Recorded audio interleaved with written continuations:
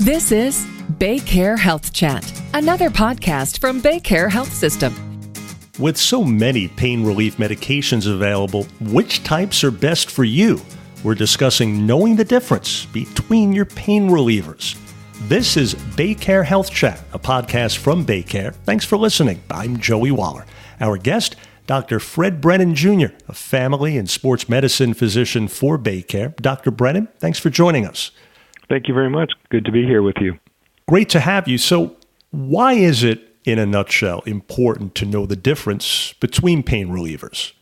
Well, there's a lot of pain relievers on the market, and some obviously are prescription. The ones on the market, some of them at one point in their, quote, career, unquote, were prescription medications that later became not prescription, and in other words, over-the-counter medications. And because there are many, many different ones, they all have their different ability to relieve pain, and they also have various side effects. And so you really need to know what type of medication that you've been given or which one that you buy so that you know it doesn't interfere with your other medications and or what possibly it could do on your body. Because again, pain relief is one thing, but there are always side effects potentially with pain medications, and you should be aware of what those side effects are. And indeed, we'll discuss those in more specificity in a moment. A couple of things first. It's been said the best dosage approach with pain medication is low and slow. What do we mean by that? Yes, I think because everybody reacts differently to all medications, especially pain medications, it's really best to start off at a low dose and go slowly to increase the dose. And always staying in the range that you're supposed to. 2 or 3 times the recommended dose is not always better. It tends to be potentially more dangerous. So start off at a low dose of the medication, whatever's written on the bottle, what's prescribed for you, or what you pick up like an Advil, which is ibuprofen, for example. Start off at the low dose, and then if you need more, just go up a little bit more each time till you get the effect that you're hoping to get with that, but don't overdo it. So you go low with your dosing, and you advance slowly until the recommended dose so that you don't have an adverse effect from the medication and cause more problems. Exactly, because the last thing you want to do, obviously, is take a medication that's meant to help and have it hurt. Next, what's the difference in treating acute pain versus chronic pain? I think a lot of it is expectations. Unfortunately, there are a lot of people in the world and in our country that have chronic pain issues, whether it's abdominal pain or musculoskeletal pain. And I think that folks really have to have realistic expectations. And in our sports medicine clinic, for example, we see people with acute pain from an injury, which tends to clear up pretty quickly within several weeks, usually with some sort of pain medication potentially. If it's really bad, it might be a splint or a brace. It may just be some icing and time to calm down the acute injury, something that just happened, usually some sort of an injury, or maybe a recent surgery, for example, they had their appendix out. But chronic pain, unfortunately, it lingers and it doesn't go away. And I think that folks who have chronic pain have to be realistic and expect that it's not going to be like you were 20 when you had no pain. Unfortunately, you'll be days that you have good days and some days that are not going to be so good. So the best thing to do is have expectations like, listen, I will have some good days and some days that no matter what I take or no matter what I do, it's not going to be a great day. And I think people who have chronic pain, if they can come to that in their head, that we'll do our best to help you with your pain, but realizing our goal is to have better good days than bad days. And so hopefully you'll be more functional and be able to enjoy your life. Sounds like a good plan. So that being said, let's talk about some of the different medication categories, their purposes, and their dangers if not taken properly first. How about non-steroidal anti-inflammatory drugs like one you mentioned a moment ago, ibuprofen? Yeah, they've been around a long time, those so-called NSAIDs, like Advil or ibuprofen, naproxen, which is Aleve, even aspirin. Good drugs. They work well for pain, not for everybody, and some work better than others. And I tell people the best one is the one that works for you, for example. So people often ask me, what's the best NSAID? And I say, well, the one that works for you, and you might have to try some. But there are risks, and if you take them for a long time, and it could even be just for a couple of weeks, you can get some bleeding. You can develop ulcers or bleeding in your gastrointestinal system. It also, if you use it, and for those who do have risk factors for coronary disease, it can raise your risk a little bit of having a heart attack or a stroke, and it can also increase your blood pressure. So we tend to tell people, especially with NSAIDs, again, start slow, go at a low dose, the lowest dose is effective, and use it for as little time as you can get away with. And we understand that some people do have chronic pain and have to take it all the time, but if you can get away with just taking it for a couple weeks or a week, that's the best thing, because there are risk of bleeding and other complications when you take them. Gotcha. Next, how about acetaminophen, aka Tylenol? Tylenol, again, has been around a long time, and for most people, if you take it at the recommended dose, will be fine. The problem is that some people will unfortunately take a much higher than recommended dose, and it can do injury to the liver. And a matter of fact, emergency room physicians will tell you some of the worst overdoses, believe it or not, are sometimes purposeful, unfortunately, and sometimes not purposeful. They overdose on Tylenol or acetaminophen, and it really is very toxic to the liver. So as long as you take it at a recommended dose, again, for as little time as possible, Tylenol is pretty well tolerated. Now, I guess on kind of the opposite end of the pain relief spectrum, we have narcotics such as oxycodone, and people really have to be careful with these, right? Oh, yes. Unfortunately, if you've noticed over the last 5 or 10 years, the narcotics have gotten a lot of press, and deservingly so, for overdoses and addiction issues, dependence.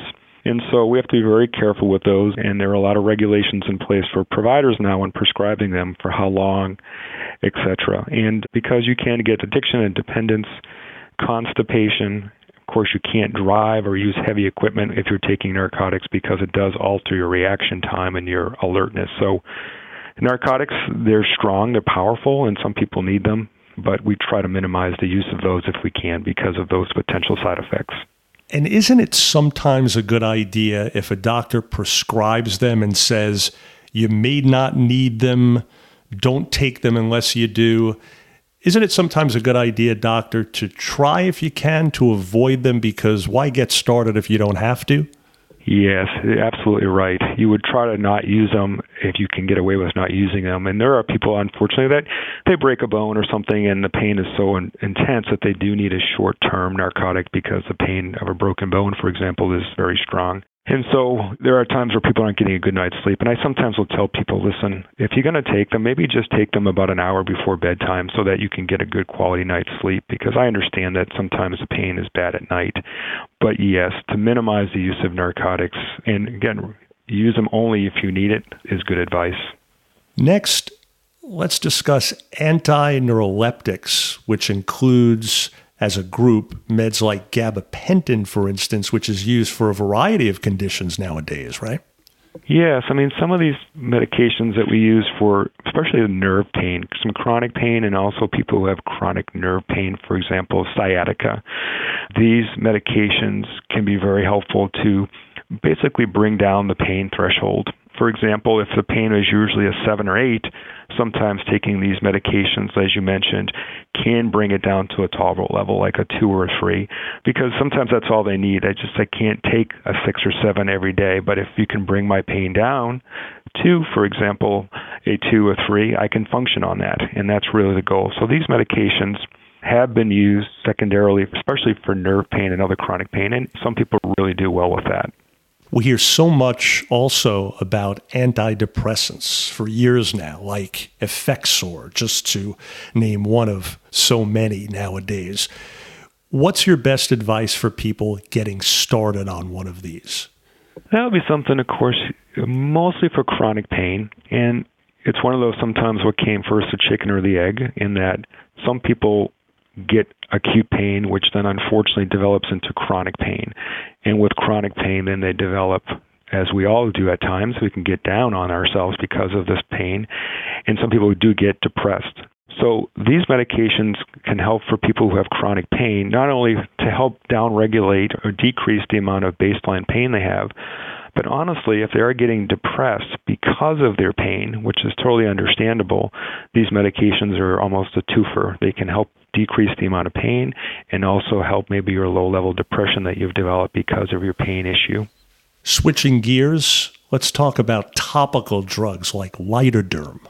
Yeah, some of these things, especially for musculoskeletal pain, joint pain, muscle strains, things like a Lidoderm patch or a capsaicin cream, which is an over-the-counter cream. Even some people are aware of like BioFreeze and Bengay and other things like that. Some of these topical agents for things can be very helpful for decreasing, especially acute pain, but for even some chronic pain like arthritis pain. So I often tell people, let's try that first, because typically there's no effects in your body, in your system, because the topical stuff is not absorbed too much to affect things very much in your body. So go easy with the topical if you can get away with it, and it may take your pain away without having anything in your body that can have other side effects. And if that doesn't help, or perhaps if some of these other things we've mentioned don't either, there are steroids, both oral and injectable. How about those as an option for pain? Yeah, they have their place. Steroids are really excellent drugs in that for people who have inflammatory conditions like some sort of rheumatism of some sort, they can be really helpful. And people that take these intermittently really tell us, oh my goodness, I feel so good. My joints don't hurt, my muscles don't hurt. And really for inflammatory conditions. And people will get injections of steroids occasionally for arthritis, and that can be very helpful. But they do have their issues in long-term use of steroids, and these are not anabolic steroids. These are not the ones that make you a weightlifter. These are anti-inflammatory steroids. And unfortunately, though, if you take them for a long time, they can have a lot of adverse effects, including blood sugar problems and osteoporosis and cataracts and things of that nature. So short-term use is really, we prefer that. And we don't use them that often, but there are folks that do need steroids intermittently to help control pain.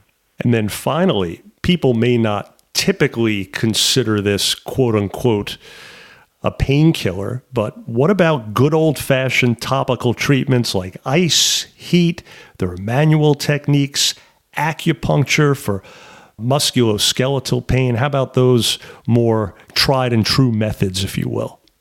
Right. It's a very conservative approach, which is good. And I usually tell folks when we're treating folks, especially for musculoskeletal conditions or problems, I tell them we can go from the conservative to the aggressive. And the aggressive can be things like medications and injections, to the conservative where we like to start off with, and that can be things, like you said, muscle massage therapy, acupuncture, topical agents like ice and heat, because a lot of those things can help people with their pain just enough to, again, make them functional. And for acute things, especially when you sprain your ankle, hurt your knee, ice tends to help as an anti-inflammatory, at least for the first 3 to 7 days. And we do like people to start off conservatively and then work their way up to the more aggressive things like medication. So absolutely a firm believer in manual techniques like osteopathic manipulation, acupuncture, heat, ice, all the things you mentioned are absolutely the way to start for a lot of people, and it can augment the other things that you're taking, for example, the NSAIDs or Tylenol. So if you've got that old ACE bandage still laying around in the drawer somewhere, don't throw it away, right, Doc? Don't throw it away. That's right. You never know.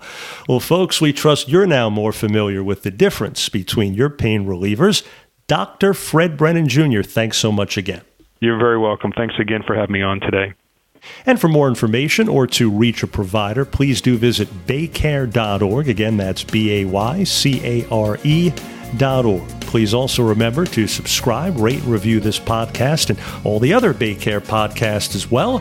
For more health tips and updates, follow BayCare on your social channels. If you found this podcast helpful, please share it on your social media and check out all their other podcasts too. And thanks for listening to BayCare Health Chat, a podcast from BayCare, hoping your health is good health. I'm Joey Waller.